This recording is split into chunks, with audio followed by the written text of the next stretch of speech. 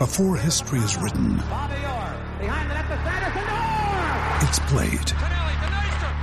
Before it's frozen in time, it's fought one shift at a time. Before it's etched in silver, it's carved in ice. What happens next will last forever. The Stanley Cup Final on ABC and ESPN Plus begins Saturday.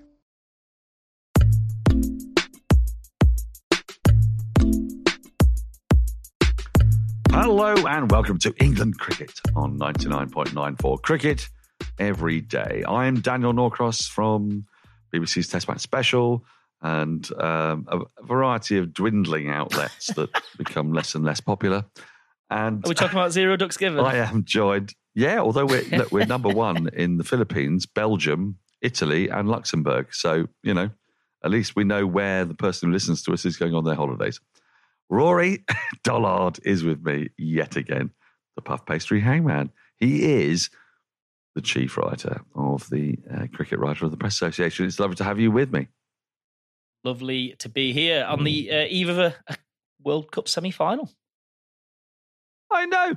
It's barely possible to believe that that Pakistan are in those semi-finals, and we'll come on to maybe that and other things shortly. England Cricket on 99.94 is your new home for England cricket content, and we will be dropping into your podcast feed and on YouTube or the 99.94 app several times every week. So please do rate, review and subscribe. Thanks for joining Cricket's Conversation. Today, we are going to talk about essentially a massive injury news that's breaking across both camps about the pitches and what kind of a state they are currently in. They are getting all a little bit spooky. And then what does this mean for how England and India are going to line up on that fateful day in Adelaide? Rory, let's begin with the injury news. Fill us in, Captain Scoop. Oh, well, my colleague, I'm reading my colleague David Charlesworth's information on this because he is the man at the ground. Mark Wood, we were thinking, of course, that David Malan was going to be the will he, won't he, should he, shouldn't he, may he, might he question, and one of those questions is quite enough on a semi-final. But Mark Wood pulled up, it appears, running in training, didn't play his part with the ball, and it comes back. I don't know. It comes back a little bit, doesn't it, to conversation we had a little bit earlier, where I, raised questions over Wood's return to the side and the fact that he has been ruled out pretty regularly, doing something that every time Mark Wood bowls the ball, it looks fairly traumatic, doesn't it? It's not a Jofra Archer, actually. He's putting a hell of a lot through his body every single time. He missed 6 months of the season, didn't play in the English summer at all. And just when it's getting to the tasty bit, he's got an injury doubt. Now, we don't know. It could be settled really early. It could be just a little twinge, a bit of cotton wool, and it could be nothing. But with Mark Wood, with his injury problems, you do have that little concern in the back of your mind, don't you? You always do. And the thing is, you and I both have been up close and personal with Mark Wood. I don't mean any kind of saucy way, but close enough to him to recognise that when he's not a great big strapping fast bowler. And people who watch on will think, well, Josh Hazlewood, he looks quite big. When you get up close to Josh Hazlewood, he's not just big, he's colossal. He is broad, he's wide, he's massive, he's huger than you could possibly imagine. And then when you're up close to Mark Wood, and also Mitchell Johnson, for that matter, it's kind of staggering how slight they are of build. And he's been bowling at 155 kilometres an hour at various points in this World Cup. So how does he do that?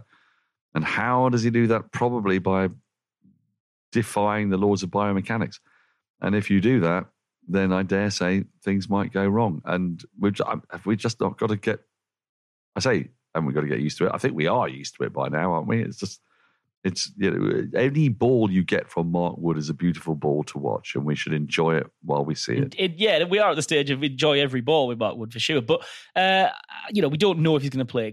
This could be an irrelevant chat in some respect. But I suppose it is worth asking just briefly of ourselves if Mark Wood didn't play, if he was ruled out for whatever reason, and England's caution over him extended as far as that, what might they do with the team? It is. The obvious replacement would probably be Chris Jordan, because he actually solves a problem that England currently have, which is that expertly as Jos Buttler has managed his bowlers at the power play and the death in the absence of Reece Topley, they didn't replace Reece Topley with a death bowler. Or, I mean, he's not really a power play bowler, Chris Jordan, but they can manage the power play. They're struggling to manage the death. So bringing Chris Jordan in would be the obvious solution. Also, I think because the semi-final they're playing is at Adelaide, that just with the shorter square boundaries would mitigate against, I don't know, maybe against the split. I mean, Liam Dawson in that situation. Look, it's an idea. It's an idea. Say, can you hit Dawson long and straight? I don't know. But I would be erring on the side of Chris Jordan bowling full wide Yorkers, wouldn't you? Yeah, I would. I was gonna try and throw Dawson at you as a complete wild card, but you beat me to it. You got a wild card in your top pocket, not for the first time. And actually, I wondered if Dawson. I think this is a counterfactual that we'll never, in all likelihood, we'll never have to stand by this conversation, because I don't think Liam Dawson's going to play. But I wondered if he might be a real surprise move to pull in the power play, because we talked before about how the power plays have been so important to getting teams up and running, to sort of establishing a bit of a base and a buffer to work from when things get harder. And I just thought the last thing India would probably expect of England is for them to open with a spinner. And England's best power play spinner is Liam Dawson. So, that would be a real gamble. I mean, I'd love to see a gamble like that, because that is proper wild stuff. But I mean, listen, Chris Jordan. I like that too. I like that too. But I think you might be up against a situation that's occurred in the India camp, because let's look at the round at injuries. Rohit Sharma. If Rohit Sharma doesn't play, who do India bring in? Well, I wouldn't be surprised if they went for Rishabh Pant at the top of the order. Bang him straight in as an opener, at which point Liam Dawson's in big trouble, because you do not want a matchup of Liam Dawson against Rishabh Pant with a new ball and the field up, do you? No, but this is interesting, isn't it? Because the injury issues, as you mentioned, Sharma with a bit of a blow in the nets, I think. I suppose they've introduced an element of second guessing, because in all likelihood, the two teams were pretty fixed if everyone was fit. Not too much debate to be had, I don't think. And the possibility of injuries to important players has maybe introduced a little bit of wargaming when they're putting the team together. It's sort of, I don't know, like a Ryder Cup style, working out your pairings because you think that their pairings might be what you predict. So it's, I don't know, it's added an extra wrinkle. Ordinarily, Rory, I absolutely refuse to allow golf references to happen while we talk about cricket. Yep. But on this rare occasion, I've snuck one acceptable in, because the Ryder Cup is the only version of golf that is an acceptable version of golf. So yeah, it's interesting. But on Jordan, if he was to sneak into the team, there'd be two things to that, wouldn't there? One, he'd be coming in very almost certainly to bowl death in a semi-final. Well, that kind of feels like his against India problem to exercise, and I don't know. That feels like if he was given the chance to do that, it really is double or quits for CJ if he was to get to bowl death in the World Cup semi-final. Two, it massively helps England's fielding if he plays, and three, he's the top wicket taker for England in all T20s against India. Did you know that? It doesn't surprise me. Got 18. Does not surprise me. Got 18 wickets against India in T20s, and his nearest England rival has 7. So interesting. Stephen Finn. not Stephen Finn, I don't think, is it? I don't know. Never heard of that fella, actually. Not to stop playing for England. But also, and I don't know if this is relevant at all. Probably not. But he in the last series, India versus England in the summer, in the first 2 games, Jordan dismissed Suryakumar Yadav twice for not amazing scores, and that's probably a big part of their chart about what they're planning out, how they're going to go about sorting him out. Well, we're going to look at how the two sides are going to face up against each other. But are there any other injury doubts, or are we done? Well, just Milan, doubts? but the word appears to be from England Towers that Milan thinks he might be okay, and England think he might not be. So Phil Salt seems to be standing by, waiting for that call. The thought that we were talking about plugging him into the side as a wild card appears to be getting a bit of traction. Yeah.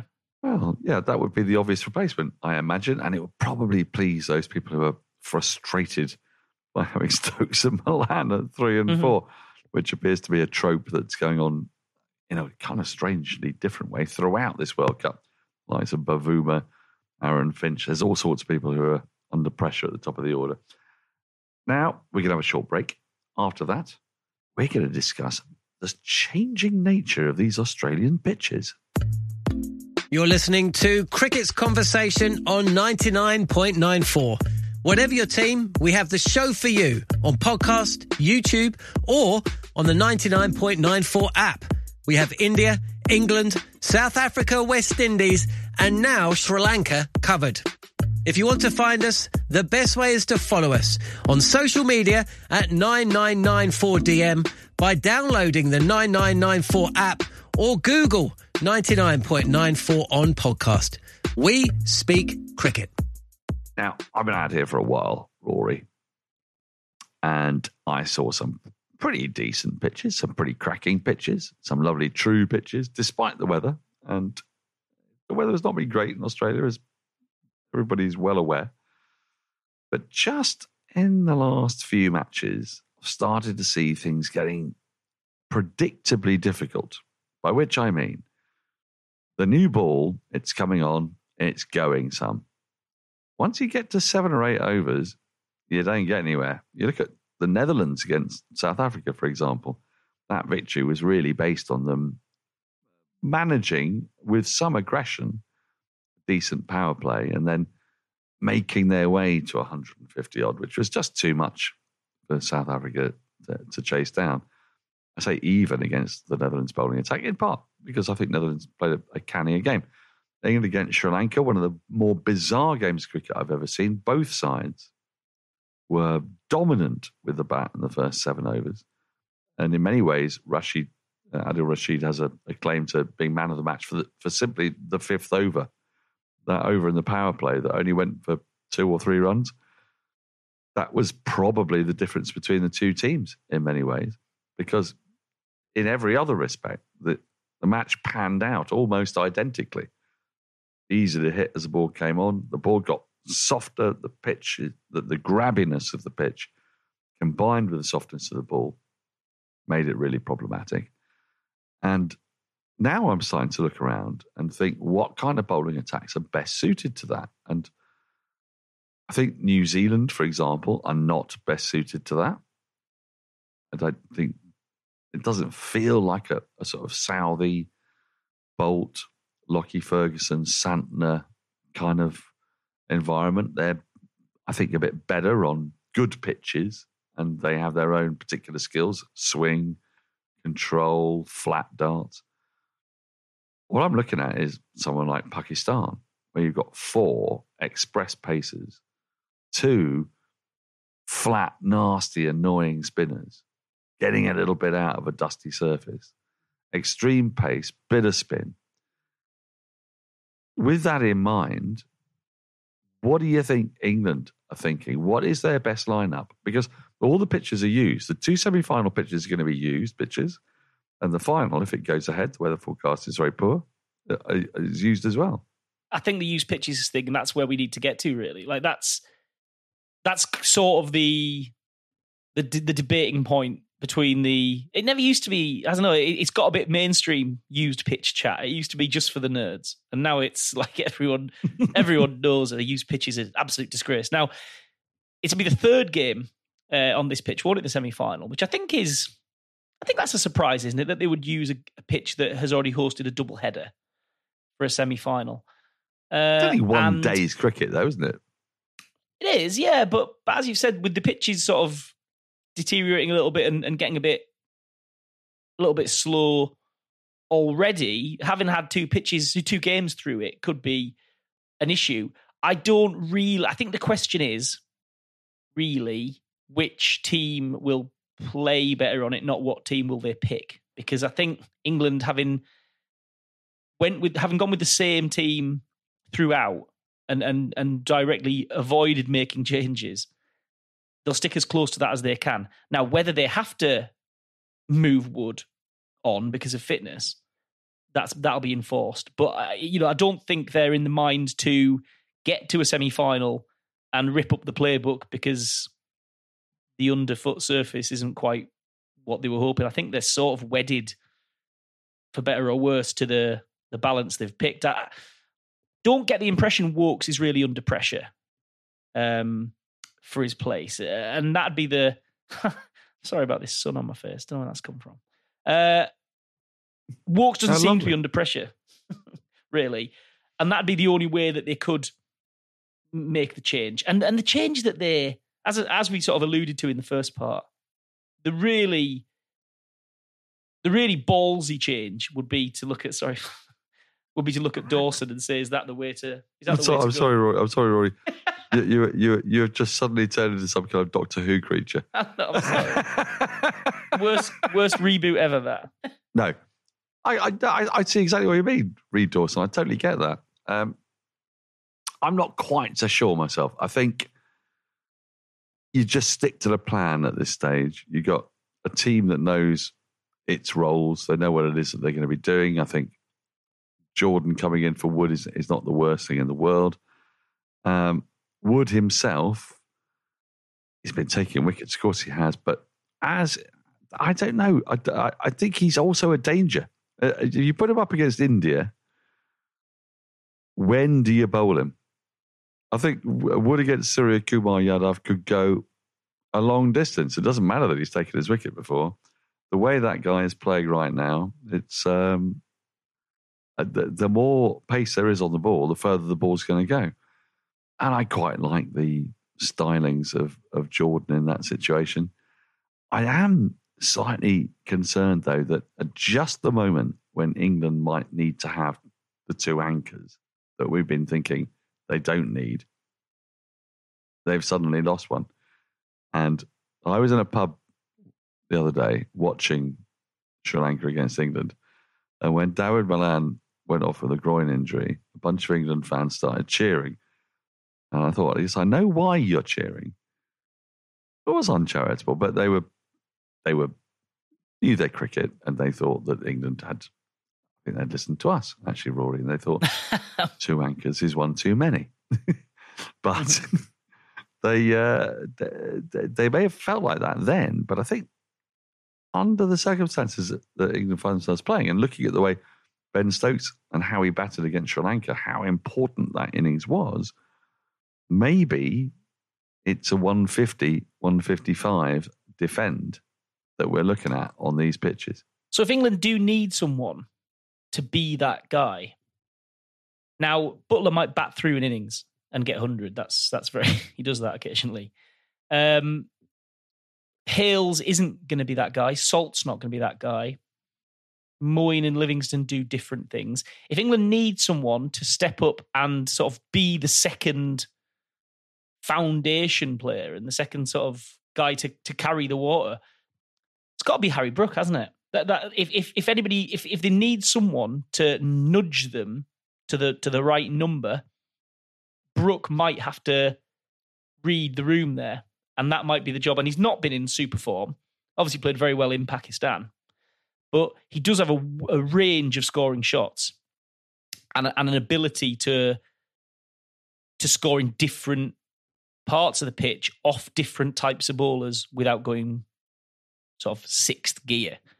So yeah, if that's the play, it might be a pretty sort of sharp handbrake turn for Harry Brook in how he goes about seeing his place in that team. You are asking him to do something that he really is not designed or created to do very early on in his career. I know exactly what you're saying there, but I actually think a better option up there doing that would be Sam Curran. I think he's got the smartest and most manipulable cricket brain in that side. And if you needed, as you saw against Sri Lanka, I mean, he didn't quite get it right. He got out, if you recall, to that top-edged hook. But what he did before that was play the situation and try to score a run a ball. And Livingston's never going to do that. Livingston will walk out, puff his chest out, doesn't matter. He could be playing on a raging Turner at Ahmedabad, and he'll still try and pump the ball over deep extra cover for six when it's completely impossible because his ego completely demands it. Whereas Curran will not do that. So, I don't know. We will see. We will see. It's time for us to take our second break, after which we're going to discuss how does England beat the mighty India. If you love the language of cricket and want more, then head over to the 99.94 app and you can hear all of our podcasts and cricket commentary. We're adding new shows all the time and covering cricket series from all over the world. Be the first to hear all of our announcements by following us on social media at 9994DM. Welcome to Cricket's Conversation. So, when I said, how do England beat the mighty India, what I mean is, let's break India down. What have they got, Rory? They might not have Rohit Sharma, but what they do have coming into this semi-final is a pretty fixed way of playing and the most standout player of the tournament, for me, with the bat that we have seen. It's not through weight of runs, it's really through strike rate, and it's through just using your eyes. If you just open your eyes and look at Surya Kumar Yadav, have you seen anything like that? Have you seen anything like what he did against Richard Ngarava the other day? Absolutely staggering. And Ngarava wasn't doing anything too wrong. He was taking the ball so far wide of the off stump, and Sky was hitting it so far over deep backward square leg. It was unbelievable. So what do England do? Do they try to just keep the top three in so that Sky only faces 4 or 5 balls at the end? Is the perfect situation for England that India are 148 for 2. It's if we get to a point where, let's say Rohit Sharma plays, if it gets to a point where keeping Rohit Sharma, KL Rahul and Virat Kohli at the crease is a game plan, then you might be needing snookers, eh? I think more likely what England probably need to do is get him in the power play. And because I saw him talking the other day about how his mission statement is to dominate overs 7 to 15, where bowlers tend to get on top again after the power play and before the death. He sort of said that's where bowlers want to be on top. So that's where I want to upend expectations. Dominate. And maybe that's the advantage. If you can get 10 or 15, 20% ahead of of the moment where you think the opposition should be dictating the pace, that can really decide the game. So actually, is the strategy to try and minimize how long Sky is at the crease? Is that a valid plan? Not really, because it could be the path to ruin.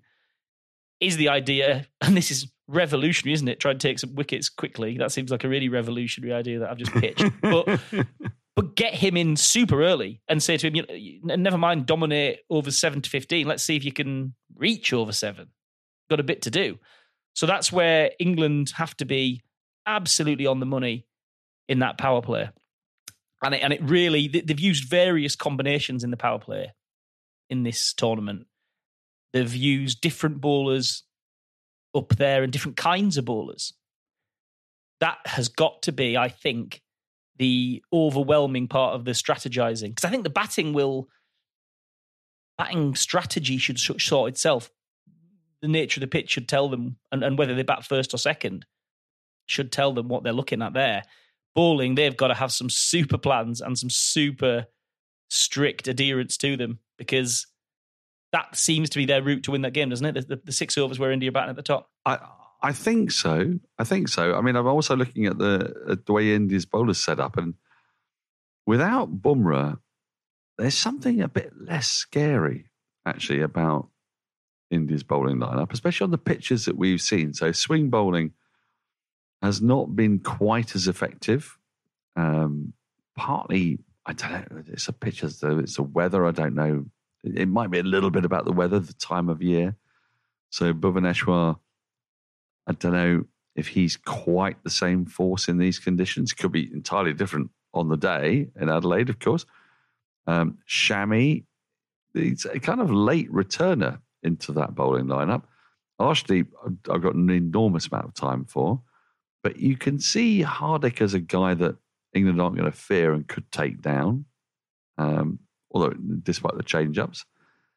The Indian bowling attack is not the thing that I would have imagined would scare England. In many ways, the Pakistan bowling attack is a little bit more alarming, with the variety that they have, the pace that they have. I know that the some of these numbers were sort of put together when the pitches were playing slightly differently, but Bhuvaneshwar Kumar's going at 5.4 and over economy rate, and Shami's going at 6.11. Like, they are canny operators. And I actually look at those two and think, they could really be nasty. If the pitch isn't absolutely true, and there's just a little bit to prize out of it, they look pretty well set to do that, to me. And they have got their foothold in this tournament. The pair of them have come out with some nice economy rates, and they've settled into a groove. Axar Patel's an interesting one, isn't it? He had the time of his life against England in the Test series, where they played on spinning tops. And genuinely, like when he retires and tells the grandkids about his life in cricket, most of those war stories are going to involve bowling at England in Ahmedabad, and so he has probably some good feelings about England, but he hasn't really found his way into the tournament, has he? And whether England are looking at him as someone who they could get stuck into, I don't know. I'm just looking. His economy rate is 9.1, worst in the team. So, yeah, Ashwin. Then you got Ashwin, the old stager who loves nothing more than ruining an English party. Yeah, I just maintained, and I think really what England's major concern is going to be is India's batting. I mean, you can see India taking England for 200 if things don't go right. No Topley, no Wood, a rusty Jordan. Woke's not quite on it. Stokes bowling in the power play. That would be where I would be more concerned. And then you basically possible, get a crapshoot. Another possible worry is Curran has been such a safe pair of hands and such a top performer.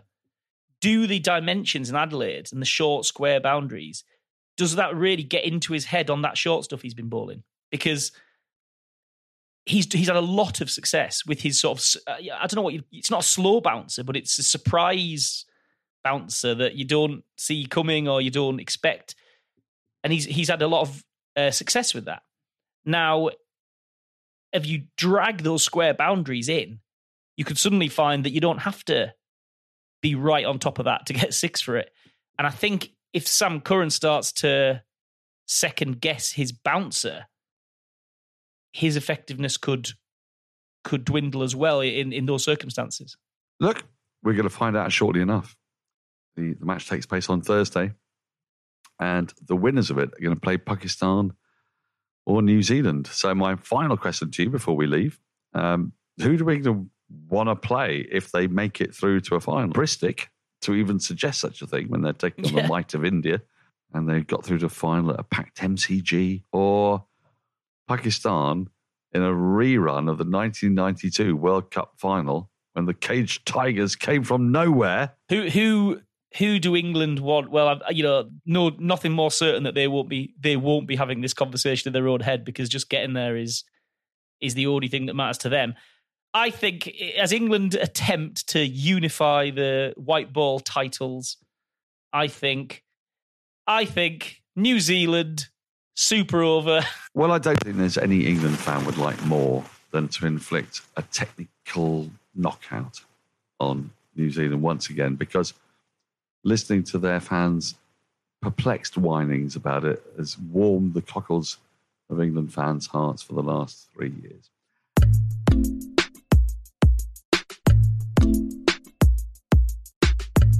Anyway, thank you for listening to England Cricket on 99.94, where we speak cricket every day. Please rate, review, subscribe wherever you enjoy your podcast. You can download the 99.94 app and follow us on Twitter at Norcross Cricket, as in neither angry nor cross, even though I have been quite angry about the time that bars close in Sydney. It's unbelievable. 9:30. Would you believe it? And Rory, yours? At the RVD, always and forever. Always and forever. You should kiss the badge, I think, when you say that. Never miss out. Join our 24/7 conversation on social media. Follow us at 9994DM. Cricket every day, your way. Goodbye. Around 10,000 BCE, families and tribes of the ancestors to the people of Britain would arrive in the southern part of the island after crossing from land that bridged from Europe. The Welsh built houses, communities, kingdoms, and continued to survive through Romans, Saxons, Danes, and Normans. The language and culture influenced by these sources continued to change and thrive, becoming ancient and modern at the same time. Join me as we travel through the history, meeting the kings, queens, nobles, and everyday people that create and grew modern Wales from the seeds of the ancient past. Croeso, and welcome to the Welsh History Podcast.